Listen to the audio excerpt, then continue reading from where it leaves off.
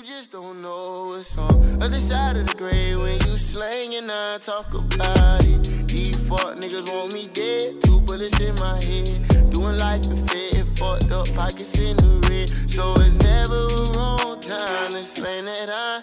And I gotta shoot first cause I know that he puts supply no killing me. And I really don't feel the way I once felt about school. Sorry I'm late, I just don't give. Rolling. Hey, yo. Rocking with the best known unknown podcast on the internet. It's Late to Work, now live with episode 35. Nice round number. It's always good when that comes. I feel like we got a lot to get into. Those are our best episodes. As always, it's your boy Money Mitch, a.k.a. King Lear, a.k.a. the Mexican Messiah, a.k.a. Daddy Longstroke, the motherfucking Clitoris Wrangler, a.k.a. Spike Francis of the podcast Pope, a.k.a. the light-skinned Lord of the Flies, a.k.a. the dreadhead nigga in your lobby, a.k.a. your everyday entrepreneur. You can find me at Mitch Gaines with a Y, because I'm a little bit gay, on all your preferred social media platforms, Instagram, Twitter, whatever you want to get into. I'm here rocking with my right-hand man, the funniest man in Rhode Island. It's only Chris Allen, the young OG, the Black Hay Moody, Sweet James Jones Jr., Ohio's very young man, Midwest best, Midwest half. Yeah, is that your OVO, Ohio's very own? Like you gonna get like an owl tattoo? I should make for Cleveland it'd be like a fucking crow or something like that. Pigeon. Yeah, pigeon with a syringe. Yo, that's crazy. A black mile and a wave cap on the pigeon. I also like that now when we do video, like all the listeners can tell which one of us smokes weed and which one of us doesn't, because you got all your shit memorized. I'm sitting here staring at my shit. One of these days you're gonna realize the transition. I'm gonna be professional, but until then, I'm used to going on stage and just remembering.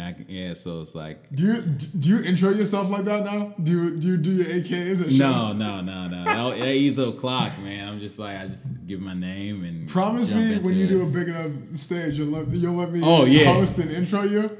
And I'll do all your AKs. Oh, no doubt, like hype man. Shit. I can't wait to. That's gonna be hilarious. I literally just can't wait to like be at a position where I can just go on stage and just do shit for as long as I want and riff and shit like that. Like you're always on a clock. You're always have to have everything tight. But like what Dave does, where he just goes to places and rests for like 3 hours, man, that's the dream. That must be amazing. That's how you get dope material, when you can just go riff for 3 hours and tighten that shit to what works in 1 hour. Shit, get out of here, man. Give me that opportunity. I know we had some other stuff in the docket, but culture-wise, there's a situation that came up in comedy that I always feel like I have to bring these things to you and get your comedic professional. Yeah, no doubt. Did you hear about this shit with Amy Schumer this past week? No. This all SNL? When she what? She hosted SNL. Yeah, I saw it, and I usually watch it when comedians host, but I'm not the biggest fan of Schumer. But that's fair. That's why you're a good person to ask for this. So I don't know if you heard or not. So apparently she comes in the city or whatever. She obviously is like workshopping, like the monologue needs to like get up some places. Mm-hmm. You're familiar with Caroline's, obviously. Yeah. They do like their showcase series where they let like a up and coming comedian like headline. They do like their full 45 or an hour, whatever it is. Mm-hmm. A lot of like friends and family come out. It's kind of like one of those in the New York comedy scene. It's like a checkmark moment. Yeah. On the rise there, right? Mm-hmm. And so it's kind of like a special setting. Yeah. I mean? A lot of people who you've come up with are kind of there. Like it's a nice kind of thing. Mm-hmm. So Amy Schumer shows up. Mm-hmm. To Caroline's. Yeah. And, comes to the hostess. I guess the hostess has no fucking clue who Amy Schumer is, which is, first off, hysterical. That's crazy. She's like, well, I don't have to tell you, we don't have any tables. You know what I mean? Oh, wow. She's like, yeah, let me speak to a manager. So manager comes out, obviously knows who Amy Schumer is. And Amy Schumer's like, hey, like, I'm, need a workshop. Like, my mom, like, do you mind if I get up? And she's like, hey, listen, like, I get it, but this is, like, a thing we do here. Like, this isn't, like, a show we can interrupt for you. Like, sorry, but, you can get up after, and if you want to wait for a while, like, go somewhere else. I don't know what to tell you. Yeah. So she's like, all right, cool, no problem. This is where I can't believe how shitty Amy Schumer is. She goes and like hangs out with a bunch of the comedians who are there who like know this guy. Learn his name, Brandon. I forget his last name. I'd butcher it. But we should shout him out. We'll share his podcast or something. But Brandon something. She makes nice and then shouts out from the crowd, "Hey Brandon, it's me, Amy Schumer. Do you mind if I get on stage for 10 minutes?" Wow. And like, what are you gonna do, right? Like, it's Amy fucking Schumer. And the crowd was probably like, yeah, let her up. But yes and no, because it's like, most of these people are here for like this showcase, right? Like, this is like people. Oh, like, so the manager says something, it said that we're doing this showcase, and then she whoever's doing the showcase, she shouts his name out. Yeah, like while he's on stage during his set. Like he's like 22 minutes in. Wow. And like what are you gonna do? You know what I mean? You can't be like, F no. And so she gets on stage, and I guess she kind of bombed because it's like, none of her material. Yeah, she's workshopping shit. I'm sure it's not great stuff anyway. Yeah. And it's a room you just pissed off 90% of because these are all friends of the comedian you just cut off. Yeah. Isn't that like a cardinal sin? It is. That's a pretty... the level you have to be on for that to work is a level I assume you wouldn't do that. Yeah. Well, here's the thing. Okay, so it's known that like sometimes like big, let's say there's a list of like say 20 comics doing workshop and stuff at like the comedy at the what's the famous ones in LA, I'm forgetting the name. On Sunset. Yeah. So if like let's say Chappelle or someone comes in, like he's not gonna wait. He's gonna be like, as soon as he walks in, bump whoever was supposed to go next. Whoever was on stage finishes their set. But that's what I'm saying. Next. Yeah. You can't run up and just be like, nah, nigga, get off my stage. Yeah, that is, I've never heard of anything like that. That's absurd. It is. You're a huge Chris Rock fan. Yeah. If Chris Rock walks into the room while you're performing and then goes, hey, my nigga, can I get 10 minutes? I'm sure you're going to say yes. Yeah. But that's still the rudest thing I've ever heard of. Yeah, exactly. I mean... And that's what makes it so fucked up. It's like, you got... And this is where we do really need to show. You know what he said as soon as he got back on stage? What? He goes, I think I just got comedy Me Too'd. That's a pretty good And it's like, I mean, someone in power abusing their situation to take advantage of you and putting your career in a hostage situation. It's kind of the same thing.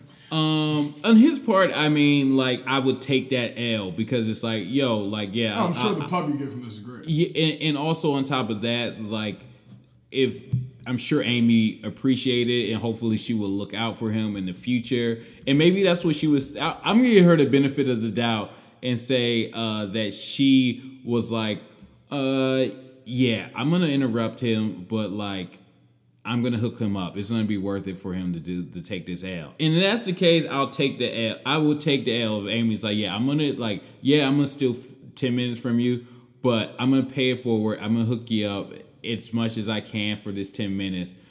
And I mean, I'd be okay with it. I mean... You want a professional level transition I'm about to make out of this topic? Yes. If you want to learn more about that story and see how it did play out and whether or not Amy Schumer is a decent person, go check out the Stupid Little Podcast by Brandon Sagalow. That was the comedian? Yeah. He actually talks about it on his podcast. And that's was he upset about it? I mean, he took it in good stride. You got to, man. Comedy is a rough pursuit.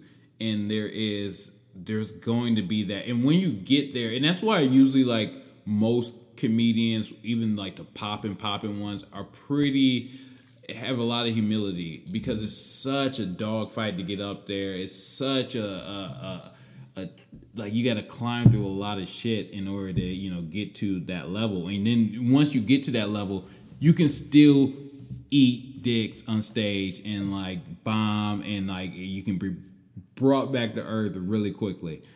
And I'm surprised that, she did that. I think, like, if I was Amy, I would just been like, send out a tweet. I will be in the park telling jokes at this time. Well, go to New York's got 1,000 comedy clubs. Like, go to the Cellar, go to anywhere. Yeah, exactly. She got to where she got from not accepting no and doing what she. Yeah, that's what I mean. Like, it's not like she hasn't. I guess my view on it is people who've fought through all of that, who have now made it, specifically in comedy, where a lot of it is about kind of being self-deprecating and like foraging through the shit that you're taking. Once you've made it, it's kind of your responsibility to do things the right way at the top so that it's easier the next time around for people. Not easier to get on, but there's less shit to go through. Yeah. We can just recognize good comedy. Yeah. And that's... There's certain comedians who really exemplify that and certain comedians who go the exact opposite direction where they're just like, I'm the shit now, y'all fend for yourselves, fuck off. Yeah. And I just like... I don't know. Like, it's tough to respect that. Like, I get it. That's how some people remain great. You know what I mean?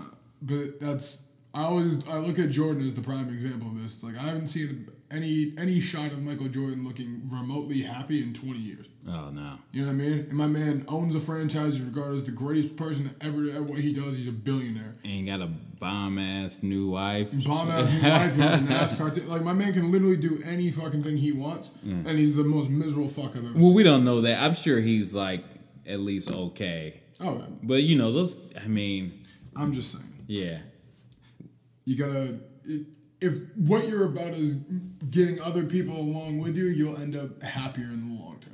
I guess is my point. Yeah, I agree. And I'm sure she's regretting this move. She's getting a lot of bad PR lately. I mean, there was some other stuff that she didn't want to do press for some movie she was coming out with. And, you know, I don't... And she didn't... I mean, I saw a few of the skits that she did on SNL. I just didn't think it was funny.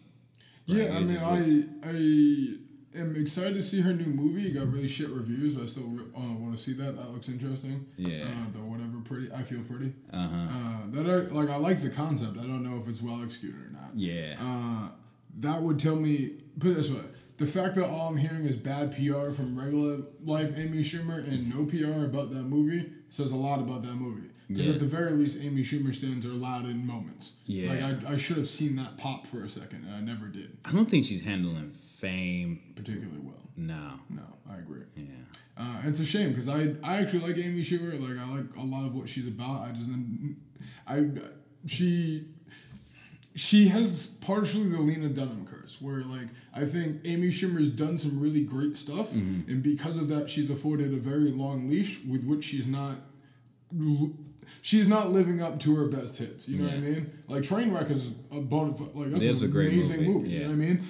And like, she's got like certain bits in stand up where like truly amazing work, but then she has all this leeway because she's kind of, you know, being somebody who went through her particular line of shit, she's out here on a ledge kind of solo, you know what I mean?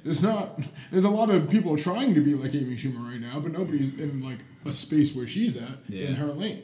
And the fact that she can't fill it is, I mean, there's a lot of lanes in comedy, right? You can be whatever identity profile you want to be, and you know, play that however you want to play that. But there's jokes all the time about like after the Aziz Ansari thing, right? Like who's the Muslim American comedian you listen to? Yeah, you know what I mean. Yeah. There's a lane there, and I'm sure there's hundreds of good ones, but none of them are in that space. Yeah, none of those are like household names that's gonna get their own, you know, shows and so forth. Yeah. And so, like, average-looking white girls who are also funny is a pretty hard lane to get ahead in comedy with. You know what I mean? No, and, like, Amy Schumer's out there on a ledge and not doing a whole lot with it. Yeah. Damn, we fucked my whole transition up, so now I don't know where to go. It's all good. Do you want to talk about niggas? Yeah, let's do it. Let's talk about niggas. And by niggas, I mean the word niggas. Stephen A. Smith dropped a nigga on TV. Yeah. How do we feel? I don't care. Neither do I. And I almost feel like because he was talking about Nick Saban, and it almost at the point where he said it almost seemed like he was gonna say nigga, and like Nick's like I think he could have easily mixed up some words or almost like stopped saying Nick Saban and it sound like nigga. Yeah. And I'm not sure if that's what he did or he actually dropped the N-bomb. But he's dropped the N-bomb before. Yeah, exactly. I mean, it's going to happen. Like, you know, Stephen A. Smith, like, regardless of whatever your views of him on camera on ESPN, on his radio show, I think he's just like a brother from, I think he's from New York or is he? Yeah. So I think that's just who he is. And sometimes, and he's articulate, smart, well-educated, well-accomplished person. But, like, even those, they draw niggas around their friends, and that's part of the culture. Sometimes it's unslip. I don't care. So I'll tell you how little I care. I literally didn't even watch the fucking clip. You know what I mean? I knew it happened already before. I knew he didn't lose his job then. I assume nothing's going to happen to this. Yeah. I assume most people feel like you do. They don't really care. Yeah. I'll say this, like, my only issue with Stephen A. Smith's entire career is that it's happened on, like, basic cable. Yeah. Like, Stephen A. Smith, if he's on HBO, it's like... He won't have the range of stardom he does now, but he would have getting back to our conversation about Amy, I guess the leash. Yeah. You know what I mean? Like he'd have a lot more space to be him, and I think he'd be a lot better. I wish I lived in a place that got his radio show because I'm curious what that's like. Yeah. I don't go out of my way to like look up radio shows on the internet though. So I bring that up to discuss this then. There's a little girl, Kendrick Lamar show. Yeah, saw that clip. She, speaking of chubby, average-looking white women, white people. So she rapped the N-word, is what we're getting at here. Yeah. After that very pregnant pause, I guess this is one of those. Like, I love debating the N-word because my opinion on it has always been in flux. Mm-hmm. I feel like if you pull somebody on stage to rap your lyrics, yeah. And your it was definitely a setup. Yeah, like you know your lyrics, dog. Yeah, exactly. And I think like you can't play gotcha games with your fans. That's I know. Fucked Yeah, up. it is. It is. Yeah, I mean, like, what is she gonna do? Right. I mean, because then you look like a bitch too. Like you can't be up on stage just rapping along. And where do you go? No, I said ninja. I'm like, what? Yeah, and also I think that like people like of other cultures, other ethnicities, we all know that they say whatever the fuck they want when they're around their friends or around, or especially by themselves. They're in the song, and it's like it's a double-edged sword to where it's like, yeah, she should be respectful. She should like not say it, but could you crucify her for like saying it on stage? I mean, like, yeah, I think Kendrick kind of handled it well. He wasn't like acting like super. He was like, hey, there's one word you need to pause in there, and then like he kind of let her off easy, let her try again. And I think she censored herself the next time. But I just don't play those games, Kendrick. You know what it is, man. I feel like that was a poor move by him, and like for the first, I shouldn't say for the first time because I guess I'm often on the side of white people, weirdly enough, in this conversation. Mm. So let me propose another one to you, because this one comes up in my life often. White guys who hang out with mostly black people, right? And grow up around black people. Yeah. Who have been many people's niggas. Mm-hmm. You like you said, we all know people use whatever terms in their circles, right? Yeah. And so I know plenty of white guys comfortable with that in their circles. Mm-hmm. What is like the guideline on if you've got that pass using that in public spaces with those same people? Because that's difficult. I think if that's your crew. Do you have any white friends like that? Do you have a white friend who has the pass? I mean, yeah, I think like you have a non-black friend. Yeah, absolutely. Okay. And I just don't like one. I'm all about a 10, and one is like that I agree with. And it's just like I just don't have enough time to like correct that. It was like if this person is like close to me and he's not using it as malice, he's using it almost as it's the vocabulary, you know, and it's hard to, you know.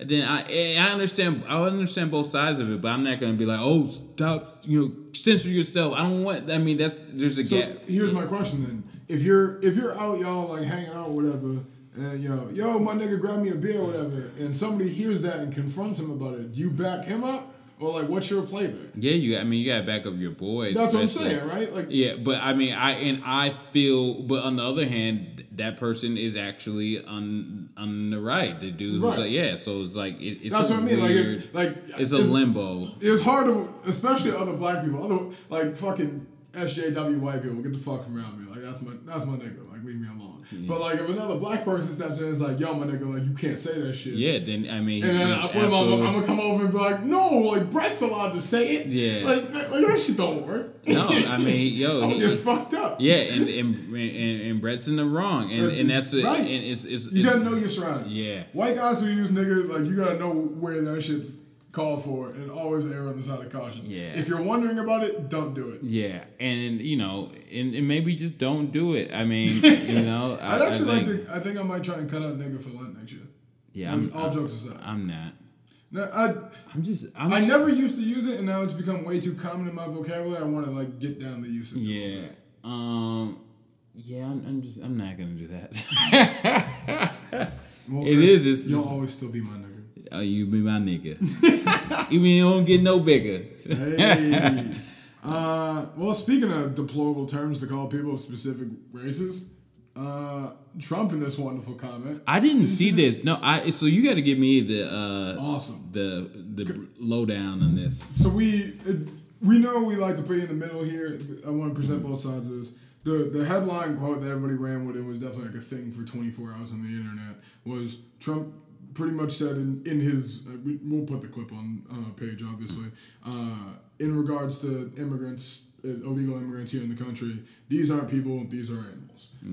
The remarks were made in response to, it was kind of a panel discussion. There was a sheriff who essentially was lamenting the fact that there's immigration laws that don't allow people to report like certain suspicious activities, and they've like missed out on apprehending MS-13 gang members and the like. Yeah. So a lot of people who are defending this are saying he's speaking specifically about MS-13 gang members.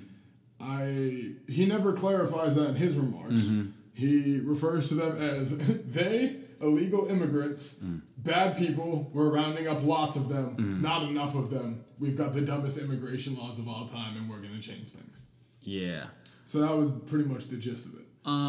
Yeah. Do I think he was talking about MS-13 and other, these gangs that are, throwing people in acid and chopping their head off and stuff like that? I don't know. I know there is some brutal South American Mexican gang members, and they do some terrible, sickening things. And if he was talking about them, I can understand him taking that point of view. Is Trump very fumbly and not graceful with his words? Yeah, I don't know. I do think he's like a bigot. I do think that, he categorized large groups of people in small definitions and terms. So there's always in his mind, I think there's going to be some spillover to who's bad and who's good and what's right and what's wrong and what's just a regular immigrant trying to, live the American dream and what's a gang member trying to, take opportunities away from America. I don't think that's how gang members work, but no, I'm saying there's good hardworking Americans looking to shoot people and rob. I was saying in his mind, I think he blends the two groups into one. Yes. I think the lines in his mind, it gets blurry, and I think the line in a lot of super right wing people gets blurry to what's hurting America as far as immigration, illegal immigrations included, and what is good for America, because there is a large portion of illegal immigrants that support a certain, especially at a certain economic and workforce level, that's good for America. But there is a blurry line that a lot of people have between them and these super thugged out gang members coming over here. So I often tell the story to people, I met a lot of interesting characters in my times in Jimmy. And one of the most interesting people I met was a dude who, I think he was 14 or 15, and had recently been initiated into MS-13. And you hear all the stories and whatever, but hearing it firsthand, he's terrified. He's a fucking kid. He just turned 15 or whatever. Yeah. And they literally had him stalk and mark this disabled elderly woman, run her down in her wheelchair, kidnap her, store her in a warehouse, torture her for 2 days, raped her and killed her. Jeez. And it's that's a 15-year-old. One of the things I really always strive to point out to people about gang culture is please don't get it fucked up. All the gang atrocities you hear about, none of those are adults. Yeah. All there are adults who run that shit who graduated from that life, maybe, but they don't do any of that work. Yeah. They commandeer people's fucking children. Yeah. You know what I mean? Ain't nobody over 22 shooting anybody. No. You know what I mean? That's just not how that shit is structured. Yeah. And so I look at comments like this and I get it. I know MS-13 does that shit. Yeah. But you've also got to recognize that when you're talking in large swaths like that, when you're not identifying who you're talking about, like you said, things can get jumbled and people can mistake what you're identifying. But even if you are talking specifically of the group MS-13 that you know, people who are supporting these remarks are saying he is, those are still people. Those are still humans. Yeah. And in large swaths, the atrocities that you're talking about are kids. Like, you should not be treating them like animals. More than ever, we need to be identifying them as people and people that we need to find a way to reach and rehabilitate. Because, like, we're not going to round them all up and send them back to a country that literally is adjacent to us, or maybe a couple countries down, depending on which country you want to pick them from. Right? Yeah. When they're coming back. Yeah. That's not how travel works. The wall's not going to work, dog. In one way or another. I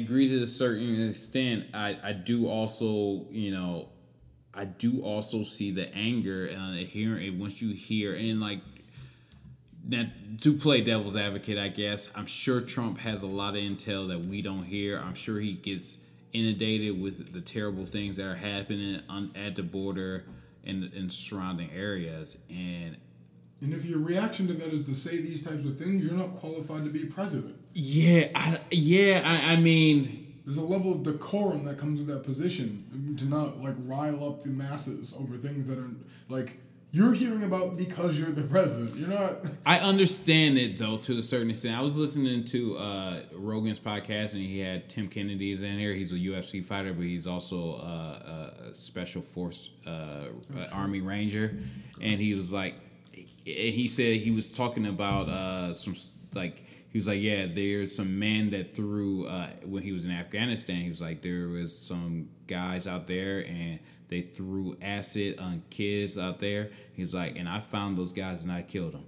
And he was like, and that's what you do when you hurt children. And then he said something about like he's doing this Nazi show and how some of these Nazis had escaped to Chile and they have these big German camps out there. And it's like after World War II ended, a lot of these top Nazi leaders went to Chile, and they were doing the same experiments they were doing on Jews in Chile. And he was talking about some of the things that these people were doing, and they're still in Chile. They're in these communities, and they're proud of their like Nazi heritage. And he was like, I wanted to go to that area and just murder those people. So I understand of hearing something terrible done and just being filled with anger. Now, should the president be speaking like that? Absolutely not. He should be using his words, you know, a lot, you know, more gracefully and but that's Trump.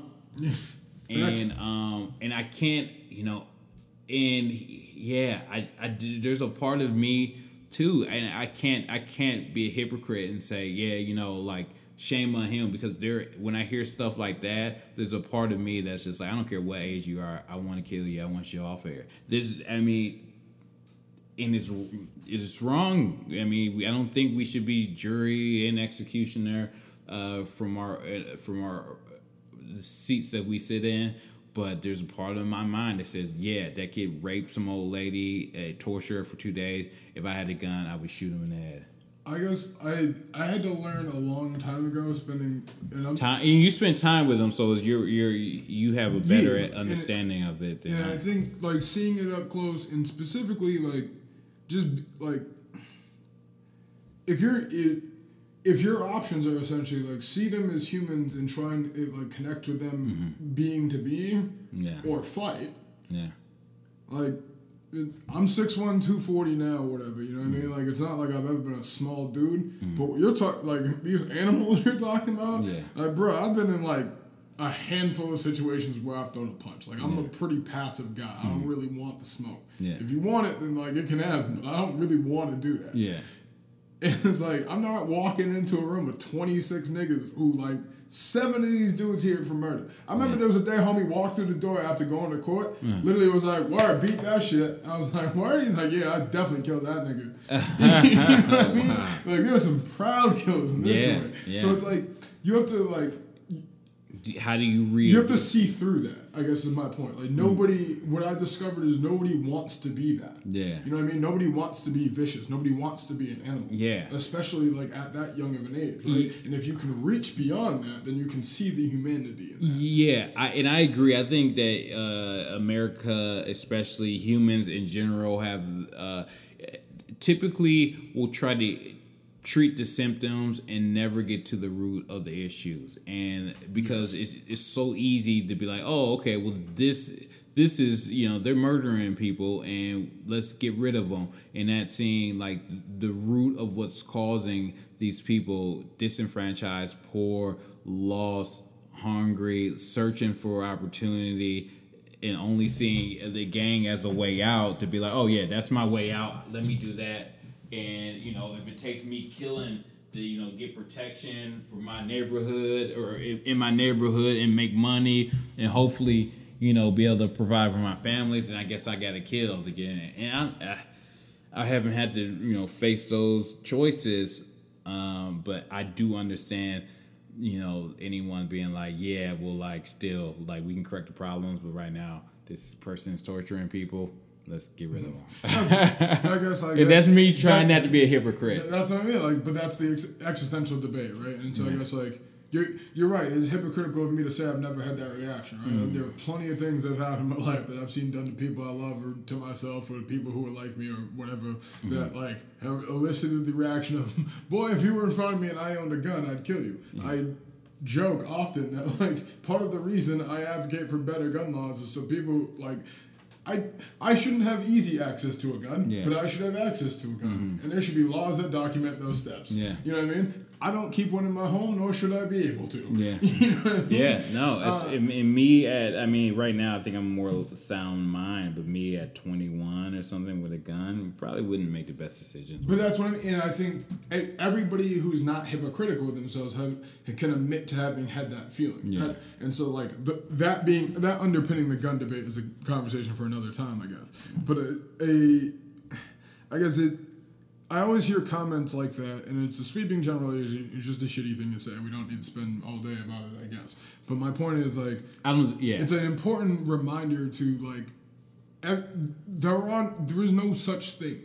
You know what I mean? Like, we're all people. All of humankind is people. The most despicable word. Trump is a person. Yeah. No matter how much I sit here and shit about him into a microphone on the internet for going on a year now. You know what I mean? Yeah. Trump is a human being. Yeah. I feel for him. I don't want him dead. Yeah. I want him held accountable. I want him brought to justice for crimes I feel like he's committed. Yeah. You know what I mean? But I don't want him dead. I don't want to mercilessly drag him out in an alley and shoot him. Yeah.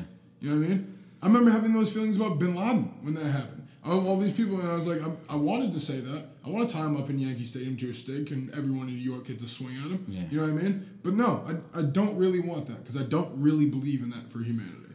Yeah. And I feel like it's times like these when we need to start trying to center ourselves in those mindsets instead of just leaning into like, I know this is kind of wrong, but it feels natural, so I'm going to go with it. Yeah. Because that shit is not good. Yeah. There's a part of me that knows that that's very true, and there's a part of me that says, yeah, but like, you were coming to my house, robbing my family, or trying to do harm. Right. I'm gonna shoot you, and I'm gonna sleep very well that night. We have 3 other things we wanted to cover in the first half, and we're already out of time. Yeah, we're already at 34 minutes. So this whole conversation today is kind of centered around this idea of political correctness. So there's one other one I feel like I actually really want to get to in this particular episode, and that's that Spelman College graduated its first openly trans man. Yeah. Now, for those who don't know, probably know Spelman College is a historically black college and university. And it's a female college. Exactly. Yeah. It's a women's college.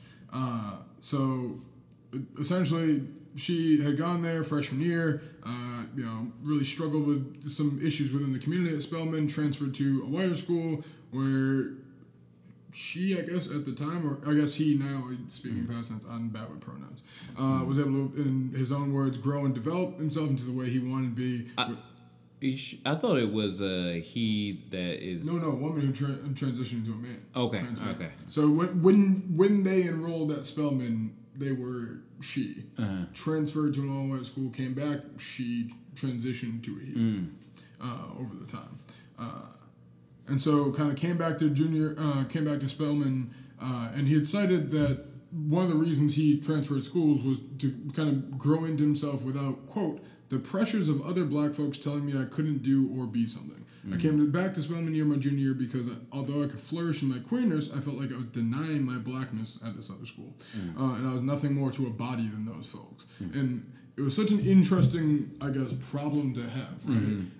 I often speak about this with other people, and I love your thoughts on this, is like, black culture's like intolerance of queerness. And like black culture is just rounding out now to accept like gay men. I mean, I think barely. I think they're still, massively behind on that acceptance of homosexuality and queer and trans and the whole LTBQ. The alphabet. Yeah, they gotta simplify that shit, man. That's why I call it the alphabet. I literally call it the LGBT alphabet. Yeah, they gotta do something. They need to get their marketing under control.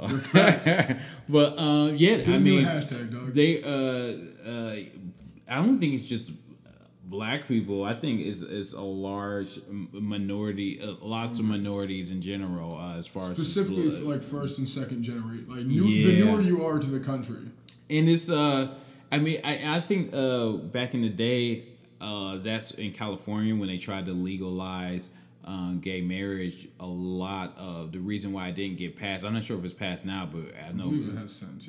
But previously it was because a lot of African American, especially female, if I remember correctly, voted against it because religion. And and it's one of those things. Wait, hold on, pause. Did we just find a reason we could shit on black women for the first time? Like 2.5 I'm not gonna shit.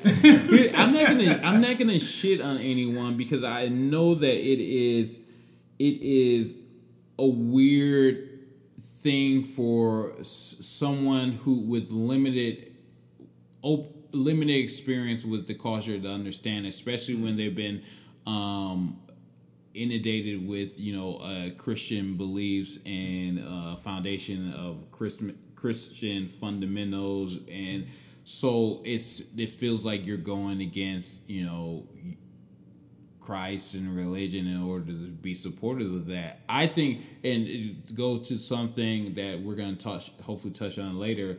The guy in that debate, the British guy, Stephen Fry, he said that this whole certainty thing is like for Americans, regardless of you right or left, to be so certain about things, even like Christianity, seems to be like a problem. I agree. Because like even if you've read the Bible, you studied the Bible, yes, I mean there's some, especially Old Testament stuff, there's some stern stuff on there, but like Jesus himself, was very like he was very open about like he was breaking a lot of rules that like the Old Testament and these strict religious people were like, you shouldn't do that, and he was like, yeah, well, like I'm doing it. And so it's like, to be so certain about something and it to affect other people's lives and experience on this earth is something that I think is inherently unchristian.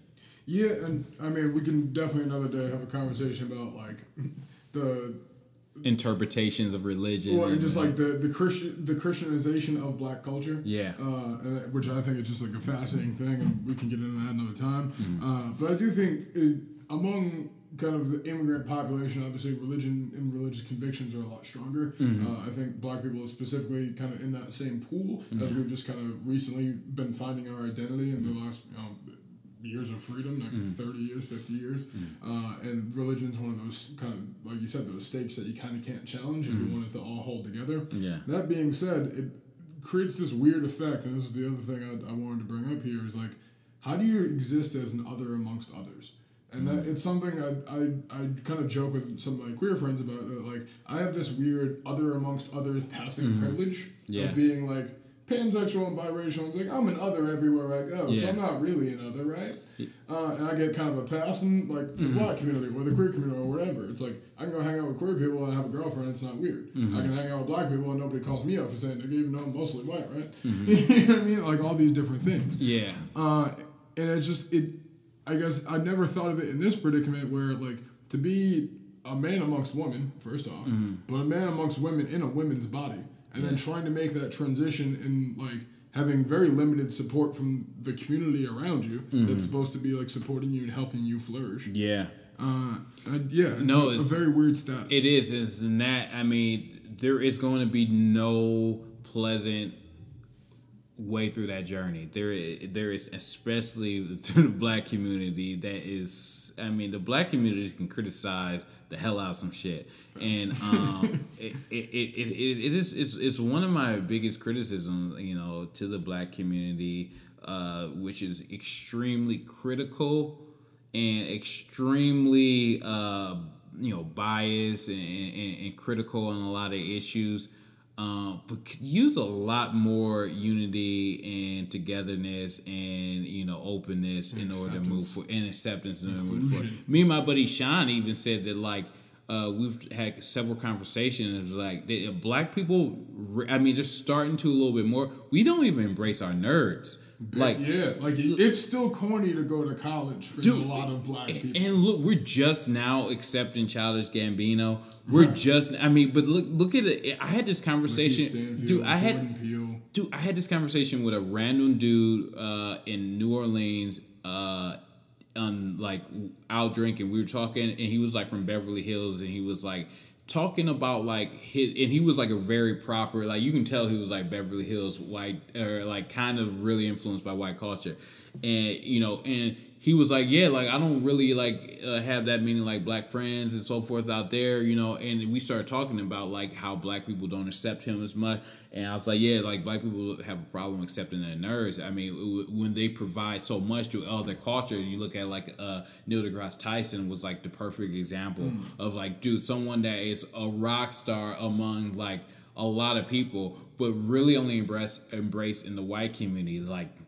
you can ask a lot of black people. He just got like kind of on the culture circuit. Exactly. Bill Nye is more accepted by black people than Neil deGrasse Tyson. Exactly. And it's like, dude, like, we need to like not lose out on these great minds and these great sources and we need to embrace them. It's like everything just can't be cool. You know, some things gotta be or educated and like and being a thinker has to be cool. Hell yeah, dude. Donald Glover's first breakout special was aptly titled "Weirdo." Yeah. And like black culture has always rejected the weirdo because we've been in a survival state of mind where anything weird wasn't getting us like ahead enough to survive more existentially. And now that we're in a place where like we're still threatened all the time, but there is some room to like grow. We need to learn to accept the people who are pushing the culture in that direction. Exactly. And I've always been like, it's just been a personal battle for me in my life because I've always been like, I dress fashionably, and like I've tried to be funny, but that was all like just I guess a defense mechanism because like I was always kind of like geeky or nerdy and like awkward and shit, and I grew to it myself by the time like I was in high school where, you know, I was able to like adapt and learn from like the culture, and I've really gotten into hip hop and shit like that by like really, especially by the time I was like 13, 14, I was really getting into hip hop, and I started to like balance both worlds and so forth. But when I was like 11, like I was reading science fiction books and like reading every episode of Calvin and Hobbes and Far Side. I was like, and you realize a lot of that shit now is like popping. Realize like wrestling's made this whole like new resurgence in black culture. Yeah, like who still watches wrestling? That shit was popping 25 years ago. But all the niggas who secretly watched wrestling back then can now come out of the woodwork and fan out of it. I was awesome. All about wrestling. That's what I mean. Yeah, but I think this respect to him. I think that like we need to recognize this black culture and need to push forward to be more inclusive, more open, and embrace some of the people who we normally didn't embrace, and at least check yourself before you start judging them. Last question on that: do you feel like a trans male should be able to attend a women's college? I don't give a shit. And neither do I. Question that came up in the comments. I figured I'd ask. I don't give a shit. And this is the biggest problem. Just leave people alone. Like, why are we? Oh, you can't. Like, I can see if it's like a sport or something like that, and it's like if you're if you're a man transferring into transition into a woman, and you want to like fight UFC or like play women's basketball, then there's some issues because now you have a so what if you enroll at Spelman and you start pumping testosterone? Yeah, but you haven't transitioned. Yeah, I think. Is that a PED? Like, yeah, it should be. It's definitely be, man. It's an unfair advantage, and I think that's the only thing that I have a problem with. But like where you go to school and shit like that, I could give two shits. I agree. I'm still trying to reconcile the gender balance in sports, but we'll do that another time. You'll know, as I mentioned earlier, a lot of this conversation today is kind of centered around this idea of political correctness because we're a bunch of fucking nerds. We watched a 2-hour debate on political correctness in our spare time. A lot of people are nerds because over 1 million people watched that. 1.3 million and counting in the past, what's it been, 2 days, 3 days? Yeah, 3 days. So there's a debate, and the question on the table was, how did they frame it? Is political correctness is political correctness going too far or something like that? No, the actual question they're supposed to be is political correctness or progress or something an indicator of progress. Yeah, it was like your political correctness or progress or something like something like that. I can't figure it out. Never mind. Fuck it. We're going to share a lot from the video this coming weekend. But it's the Monk debate. It was in Toronto, Canada. Yeah. It was with Jordan Peterson, Stephen Fry, Michael Eric. I forget his name. Michael Eric Dyson. Michael Erickson. Thank you. Yes. And what was the lady's Michelle name? Goldberg. Yeah. Incredible debate. You have time to watch the whole thing. It is the conversation that's going on, whether you're participating or not. Really since the Trump era, but a little bit before that, I think into the Obama era, it started to begin where a lot of the conflict between right and left and the hierarchies of power and politics and political correctness are kind of clashing all together. Yeah, and so a lot of it kind of centered around, what it's supposed to center around essentially is what we deem political correctness really just us getting better as a society, us progressing. And the debate against that as presented was pretty much that it inherently works against the framework of the world's best democracies, such as America's, which rely upon the idea of individuality and like one's independence from a group. So your access to the assumption of independent innocence was a really good point that got brought up there. Essentially the ability to transition between social straits or castes was another thing that got brought up repetitively. I guess economic mobility, social mobility, and all of these things are tied to the ability for you to overcome any individual obstacle. And that's why we often boil it down into democratic societies to all other things considered, like this is the best way to do it because you have more access to getting ahead independently than you would as a group.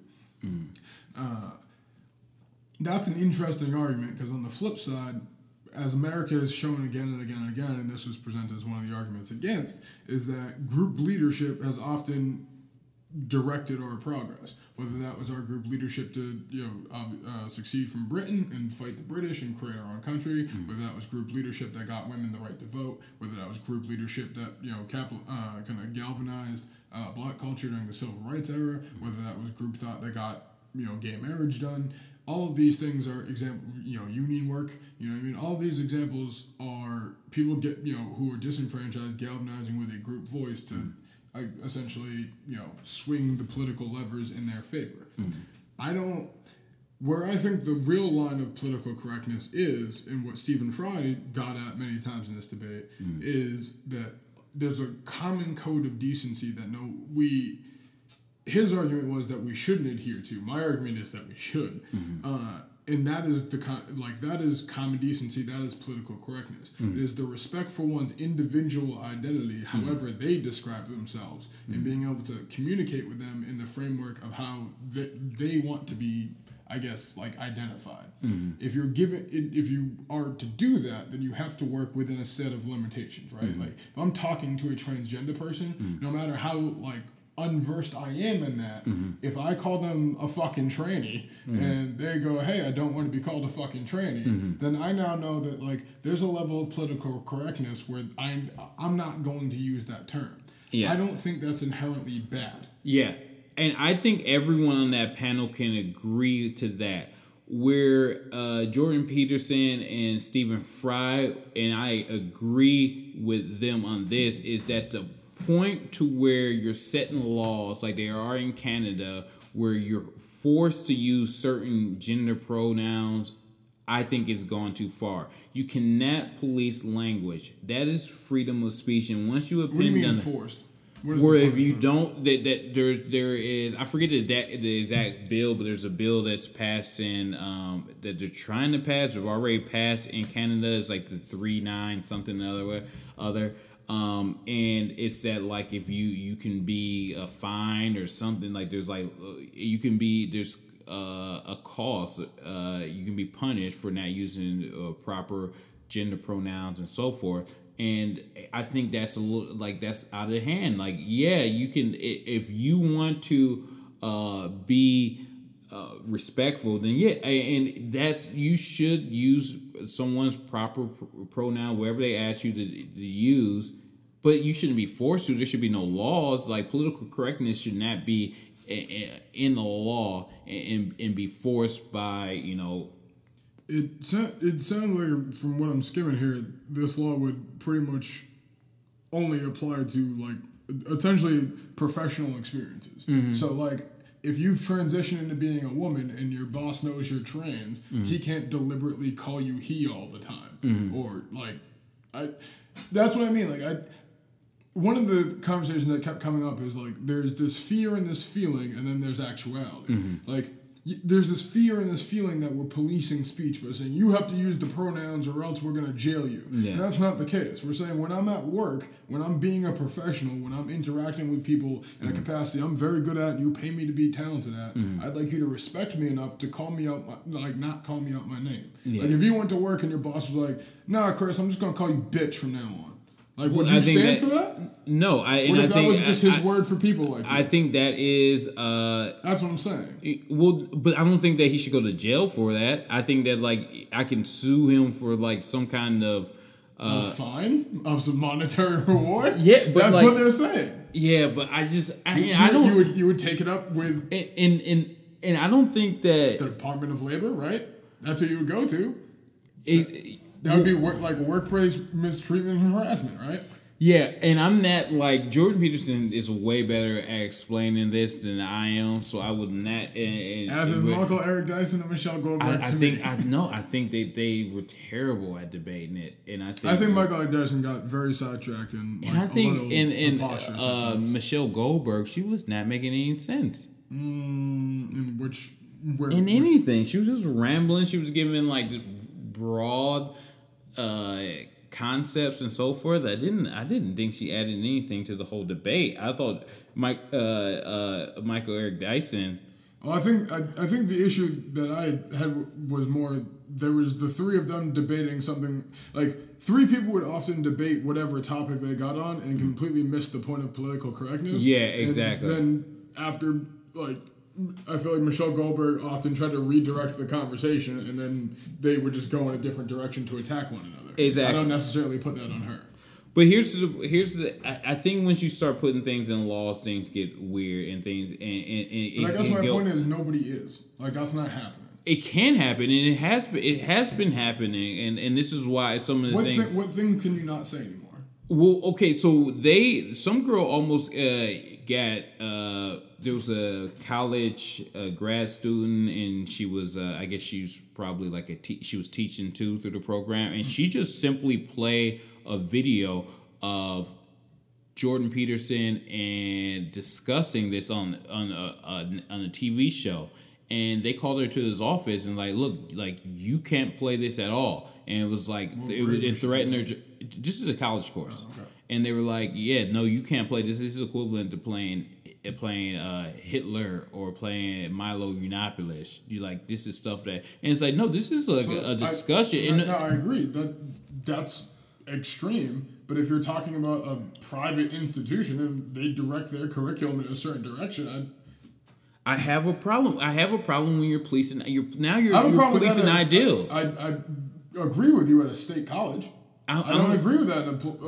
There are plenty of abhorrent private educational institutions that I despise and would never send my children to and can't believe they fucking exist. But that doesn't mean they don't have a right to.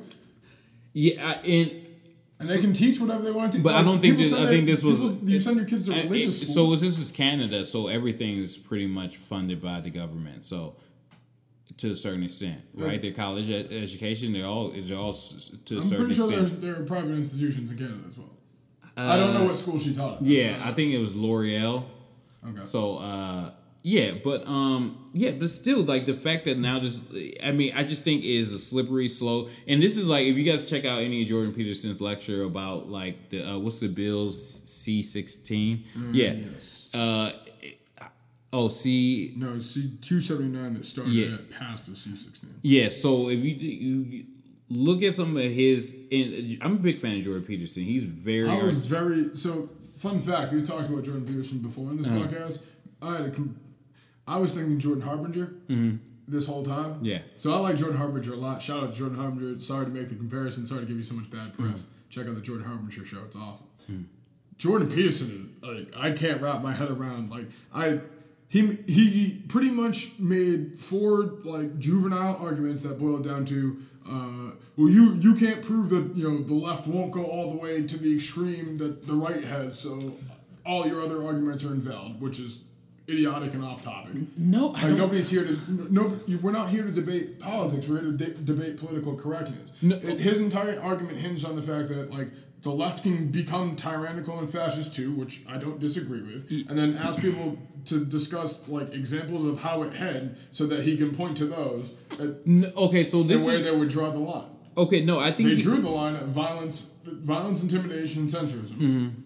But it's already, his point is, it's already going too far once it gets, it's ideologies is where you start. And this is, where do you believe it's gone too far? That's why. When you're policing, when you're policing language, when someone says something on Twitter or makes a statement, but no, you have to look at some of the examples, like some of these schools that are like banning speakers. Some of these examples are people like Jordan Peterson in videos saying that trans people aren't real humans. No, he's never said that.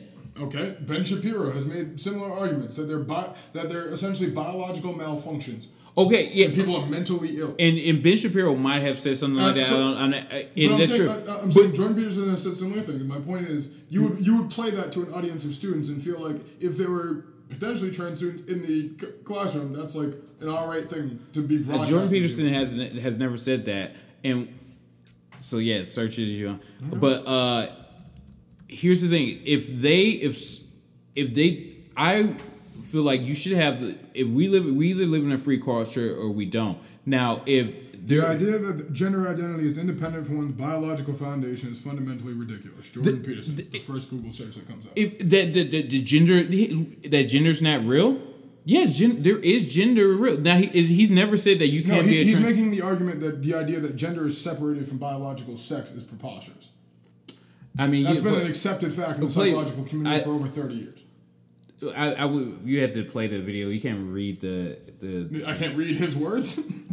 Yeah, you have to give. I mean, in order to give. See, this is my problem with like just to take something like a quick snippet, and that's why I won't even listen to like someone say, "Oh, well, this is what he said." But to take someone. I said like, this is what he said. You said he didn't. I'm pulling up his words for you. Yeah, but you have to give a complete breakdown of what he's saying. You can't just be like, okay, like take a YouTube title and be like, okay, well, this is what he said. You have to give him his right to him to explain his point of view.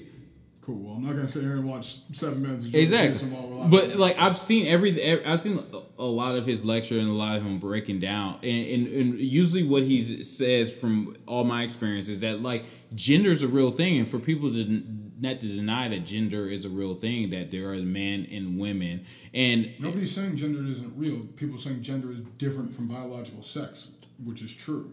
Yeah. Gender is your presentation of how you want to be viewed in the world. Where amongst the gender spectrum exactly. you may lie. Your biological sex is your biological sex. Exactly. Yeah, and I think that's... He's saying that doesn't exist. Now, I would have to watch the video to see his breakdown and explanation. He said it plenty of places. That's what I'm saying to you. Yeah, I would have to see it. I've never seen him be like, oh, no, a person can't feel like they're... Let's say anyone had said that. Mm-hmm. Would you feel comfortable playing that to a room full of students? Or is there a level of political correctness that should come into play? A room full of students is I wouldn't feel comfortable playing anything as far as like a controversial statement for a room full. If you're paying for something, and why not? Because you're paying for something, it should be if there's scientific data that's backing it, then I feel like it's okay to play. But if it's just opinions or something like that that's not backed, then it should, especially you're paying for it. Now, if you're given to speak, now if that's where I mean you both have a problem with a lot of colleges. Yeah, exactly. But if someone's given, I will defend the right for someone to be a Nazi. Mm-hmm. Because we live in a culture that you should have freedom of speech. Even though I don't believe in what you say, I will defend your right to be, in your ability to say it. And I feel like that, and I think that's some of the things that I've seen Jordan Peterson stand for is the fact that he's like, yeah, like we can't let things go out of hand to where we're like policing language, so because things it is a slippery slope, and we've seen it in the 20th century. But we also can't let things get out of hand in the other direction, where we just say the rebuttal to that has continuously been throughout history and continues to be in this generation that we should then, to counteract that, just say things to say them. Like, we should go out and shout training at trans people in the streets. We should go out and call black people niggas. We should burn torches and march to defend our Confederate statues, all in the name of expressing our freedom of speech. The idea of political correctness is not to limit free speech, but to structure it in a sense that it is productive and not inherently violent and fear-mongering. If what you're advocating for is to allow Nazism, right, then, like, I'm with you. That's fine. People are allowed to say what they want to say, right? But if what you're saying, what you want to say, is then you gathering people on a street corner to shout hate speech at people, and some of those people then run them over with a car, then where do you draw the line on that level? Like, that's why you need political correctness. That's why there needs to be a level of decorum that is accepted amongst all of us to communicate correctly. Yes, but and I agree with that. I mean, I operate my day-to-day life like that. But what I have a problem is how we enforce it. And what is your and you keep bringing up these restrictions on your daily life. Like, what are they? No, what I'm saying is how do you no one likes hate speech. Right, and the way we've been combating it that people get all uptight and butthurt about now is public shame. And I have no problem with. I think public shame is a good method. But when you're saying, okay, well, it gets blurry, and it has gotten blurry, especially on the left, when you're like, oh, well, like, you know, someone can't come to and pay to rent out a hall because, you know, we don't like what he's saying. Now I'm like, all right, well, like, if people aren't paid to see this person, there's a large population that's going to pay to see this person. It's not on campus. Then I'm fine. Now, if you want to boycott that, then that is your right and your duty to boycott that or picket or whatever. But they should have the freedom. I don't feel like you should, you know, start a riot or get violent or either on either side in order to stop someone from speaking. I agree with that. And nobody's advocating for what part of political correctness is that? But how are we defending this political correctness? Like, I do think some of the. Do you think it's politically correct to violently riot to protest somebody's speech? I don't think any. I don't accept any violence. But I'm saying, would anyone describe that action as politically correct? No one would. But I don't. So what are you arguing against? That's my point. I'm arguing against policing of language. Right, but if you're equating two separate things, like. Policing the language is you say something dumb, and then people and vendors stop booking you, and people on Twitter start like saying mean things to you, and that's the policing of the language that's going on. I'm talking about putting laws in place where like people cannot say certain things. Right, and what I'm asking you is to tell me where those laws are affecting anything and where they're actually being put into place, because they're not. That's fundamentally untrue. I think. So you're for putting laws in to stop people from saying shit? No, but I am also for calling the conversation what it is. Like that's a hypothetical. That's not happening, and we're not in danger of it happening. It's a slippery slope, and that's where I feel it going, because now you're interpreting what is hate speech. I don't like what Twitter does and Facebook, Instagram is like, oh, you can't post this. It's like, this. I mean, yes and no. Like some things, there should be a cover warning on a graphic video of a violent murder, right? Yes, but exactly. Yeah, that's an example of political correctness. Like, what do we have against that? But if someone says, like, for instance, if you make a joke, say, yeah, I'm going to murder you or something like that, well, like, you're removed off Twitter. Or you say something about a certain celebrity or something like that, now you're removed off Twitter and shit. It's like, dude, like, I mean, I've gotten plenty of 24-hour Twitter bans. I've never had any that. I've never been fully removed from Twitter. Yeah, for literally anything. And we talked about this off air before this episode. I need to go scrub my Twitter history. There's some shit in my Twitter. Like, either things gonna be like, you can't protect it. I think it does get ridiculous when we're policing words and speech. I should making things like I think you should, like, culture should police culture, and like how people see you and view you, and maybe how jobs hire you based on like, oh, well, this guy it does not stand for what we stand for. That is how you. But when you start putting laws into place and you start, then I'm not for that. My point is, laws aren't being put into place. What's happening? Well, it is in Canada. One specific law. That's where does it start? One specific law that specifically looks at how you should be treated in your workplace and not to be called outside of the gender that you declare as your own identity. What is limiting about that? Well, okay, what's limited about that is that, like, when how many now gender pronouns are there? Depending on which country or which society you want to believe in, 3. Well, okay, but no, he, she, and either she or they. The problem is that there is a ton of these gender pronouns, and now There's 3. Dude, there's he, she, and they. This is that. I guarantee you, like, the ability. No, I get it. There's the Z one and all these other fringe ones. There's women with a Y, and there's a ton of fringe ones that are going out. Now it's just like, and nobody with a non-male female pronoun has any offense to they. It's all encompassing. Yeah, but that's what I'm saying. Like, these are false problems. These are hyphypothetical problems. You can't incorporate they into, like, your vocabulary. But now it's like, oh, well, call me. I just think proper, like, respect. If someone's not being respectful in their job, then they need to be disciplined. But when you're putting in law, and it's like, yo, like, I go to my manager, like, yo, like, he needs to, or go above the manager, and he's like, yo, he needs to be like, my name's John, he can call me John. Or, like, this is, like, proper, just, what business is not going to resolve that? The problem is, just like every other targeted society in history, like, we've needed laws to make white people not call us niggers at work, right? There's a law for that. Right? And it's a harassment law. So why isn't that? So this is also a harassment law. Yeah, I'm not with it. It's a workplace harassment law. How is that different? Why not just use the previous workplace harassment laws then? Because they don't cover gendered issues such as pronouncing, because they weren't respecting trans people when they wrote those laws 30 years ago. Yeah. Trans people were still called fucking freaks and beaten up and killed in the streets. Now they get killed in the streets slightly less often, but it's still happening. Thus the law. Yeah. I look, I'm all for respecting people. I'm just not for, like, blanketed laws to, of speech, and I think it can get in this. And I haven't read. I guess my argument to you is that those laws aren't happening. All that's happening is that people are getting made to feel uncomfortable, and the idea that they need to be respectful to a new group of people that they have to identify as people scares them. Like the idea of being respectful to women. We talk about this all the time in this podcast.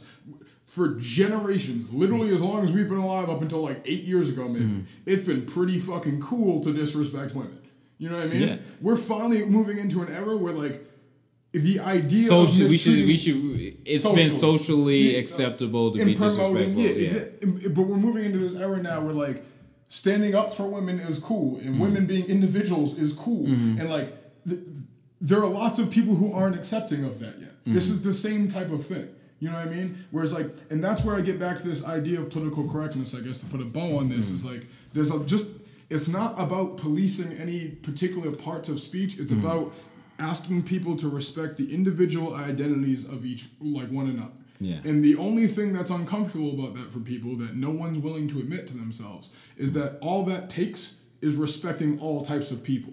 And it's hard for us because a lot of us haven't met all types of people, right? Like, I remember when we first met, like, I think I've got maybe half of a like Arabic friend. I know no Middle Eastern people. Yeah. I have like a couple I've interacted with in my life outside of Israel. I know a lot of Jews. But my point is like I don't know anything about Arabic culture, so I have all these misconceptions, and I don't know. But so long as when I show up, I say, hey, like if I say something out of pocket, just like correct me and let me know, and then like try to be better about that moving forward. Everyone's cool. Yeah. But if I meet you and like I'm like, hey, my name's Mitch, and like I said earlier, like you just decide to be like, no, your name's bitch from now on. And every time you see me, you're just like, what up, That's bitch? harassment. Right. It's the same thing though. If I show up and I'm like, hey, I'm a he, and every time you see me, you call me a chick. Yeah. Right. You wouldn't be like if somebody called you a chick every time they saw you, you'd be offended. You would file a harassment complaint. Or beat the shit out of them. I would definitely file harassment, but I think it is getting. I think there should just be like there should be a overall harassment bill based on and gender should be in there, but I don't think anyone should. I agree with you. I think it's rewriting the bill instead of adding on new bills. Yeah, exactly. And I feel like I don't know where's the difference. If this 70-year-old professor is just like, oh, like I called her, I'm sorry. Like now it's like, well, this is the fourth time he does it. I want this guy's job. And it's like, but I guess my point is like, I just don't like. Well, he broke the law. Yes, and this is where things come out in the watch. And you mentioned Michelle Goldberg's contribution to the conversation. One of the things I was happy she brought up that nobody then responded to was that like. The Me Too movement's a prime example of this, where it's like lots of people's names got thrown out in the mud, lots of people got dragged. But if you look at it holistically, most of those men would like even the lighter accusations that proved out to be true are getting their jobs back or never lost their jobs at all. Maybe took a 2-week paid suspension. You know what I mean? Like. The ones that really lost their jobs and lost positions of power were guys we can all kind of fundamentally agree had that coming. Yeah. You know what I mean? Like the dude who like commented on a girl's ass being too tight in jeans when he was a mail clerk 20 years ago isn't losing his job. Yeah, but even look at like a person like Aziz Ansari who went on which we said in this podcast, an awkward, weird date, and he's dragged through the mud. I mean, he may 6 get months later now. Aziz Ansari will be back. But how much money has he lost? That's a fair argument. You know, and it's like some of these guys who were kind of prosecuted in the public without real evidence or due process, they'll be okay in a few months. But it's like, a few months of stress and of if they didn't do it and we don't know because they got no due process, it's like they'll be okay, but it's like it's still that floating in the atmosphere. Anytime you meet, that still follows them, and it's like I think they're. I guess it's tough for me because as somebody with a lot of those things floating behind me, I also just look at it like, hey man, like welcome to finally being another. Where you're assumed about. I don't think that's good enough. I agree, and we shouldn't. And Michael Dyson made that argument numerous times, and I don't agree with it. But I do think there's a level of discomfort that comes with that, and a growing pain that balances out those scales. I don't think we're anywhere near the tip. And I don't think it either. It'd be nice if we lived in the world where everyone was respectful and everyone. And I think Stephen Fry was trying to get there too, where I want a world that's more compassionate.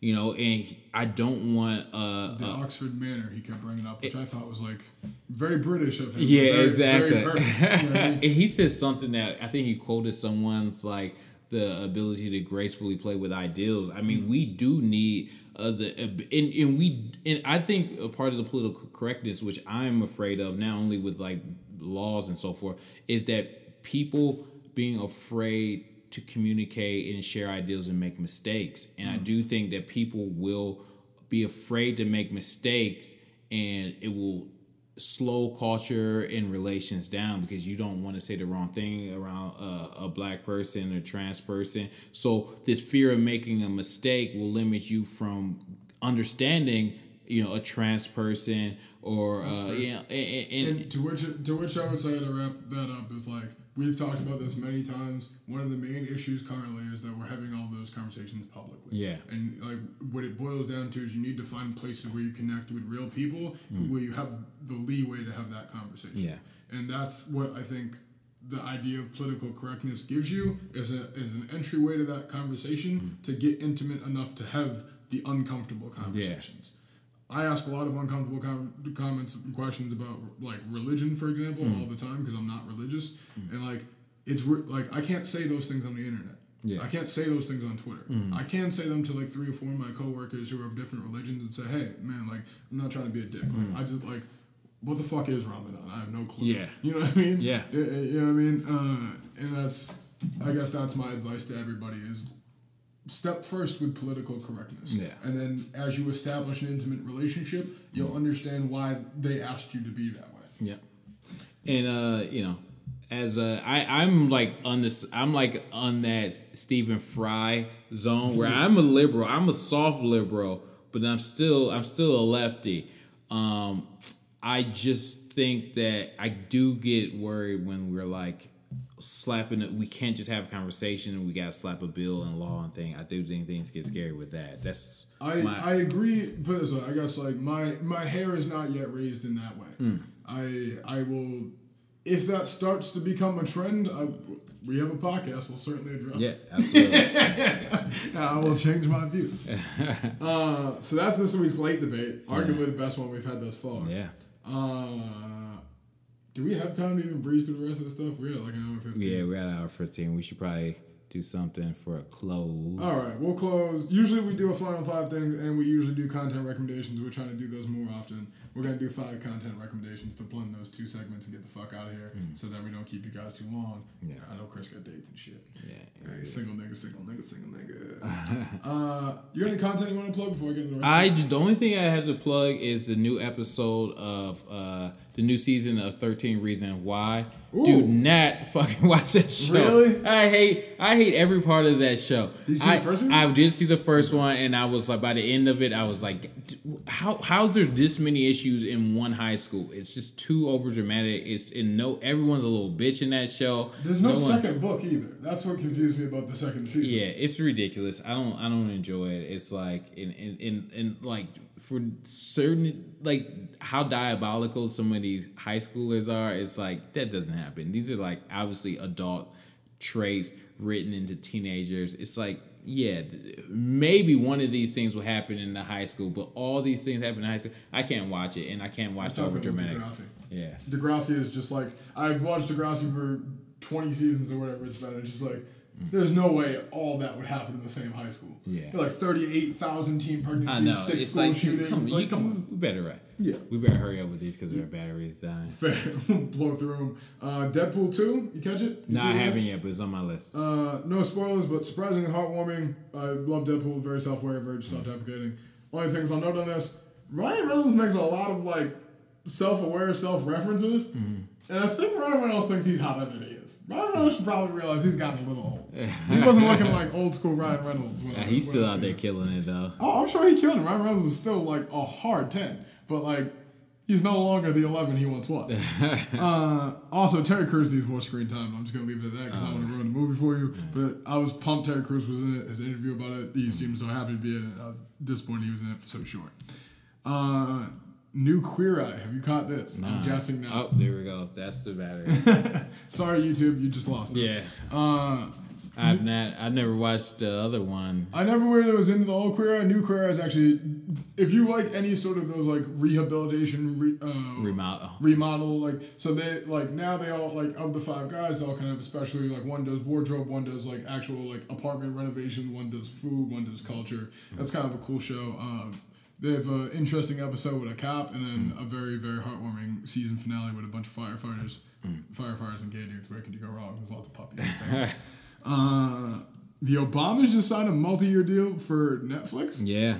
And a lot of right-wingers are trying to boycott Netflix and all this shit. It's a big controversy, but I think it's going to be Hollywood Obama, man. I mean, if you didn't see that coming, you're wild. Yeah, I think it's going to be just similar to the feel of Letterman's new show. Where really? I do. That's what I got the sense. I haven't read a lot about it, but I'm thinking more of something like TED Talky, motivational. Like, well, that's really what that is. What Letterman. We can add Letterman's. My next guest is very good. It's what Letterman I feel like always wanted to do, to really go into celebrities, get a foundation of who they are, what they stand for, and then go into some of the things that they are doing in the world. It's really good. I agree with that. And the last thing I want to plug is Break, which is Michelle Wolf's new Netflix show. It's gonna be a weekly. I really want Netflix like live content to start like catching on, but I don't know how that works or how you build a library. I'm curious to see the evolution of that. Yeah. So I'm rooting for Michelle Wolf. Obviously, we talked a lot about our White House Correspondents' Dinner, and she's the shit. She killed it. So hope to see that. And look for our next episode to feature a guest we plugged last week. So the music from last week, if you dug that, you can buy it straight from our SoundCloud now. I'll put the link on there. Oh, dope. Right on that episode. So if you dug that, you can buy it right off that. We'll have Jackie Campbell herself here in quote-unquote studio next week. It's a fire studio. She better not blow me off because now we've plugged this officially. Yeah. And go check out her new EP, the J Key EP, available on iTunes, Spotify, a whole bunch of other places, wherever you find your music. It's pretty fucking dope if you're into the girl pop ballad kind of thing. Yeah. Lots of really fucking emo-y, but with some kick.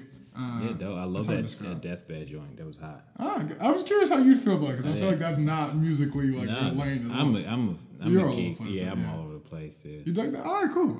Hey, there we go. Hey, I'm gonna buy you a copy of that. We'll get you a signed copy. No doubt. Hey, all right. Till next time. Don't be a dickhead. Peace. She ain't no feeling because we ain't speaking, but she don't even call them niggas. She gon' get nasty whenever I see her. She try to suck all them niggas. Heard you been doing business with the ops. Fuck you and all them niggas. We gon' keep riding around with them gloss until we find them niggas. They thinking I lost you, remind them niggas. I can get fly to niggas. 100,000 in a Gucci book bag. They thinking I signed the niggas. I live with my life for this road that I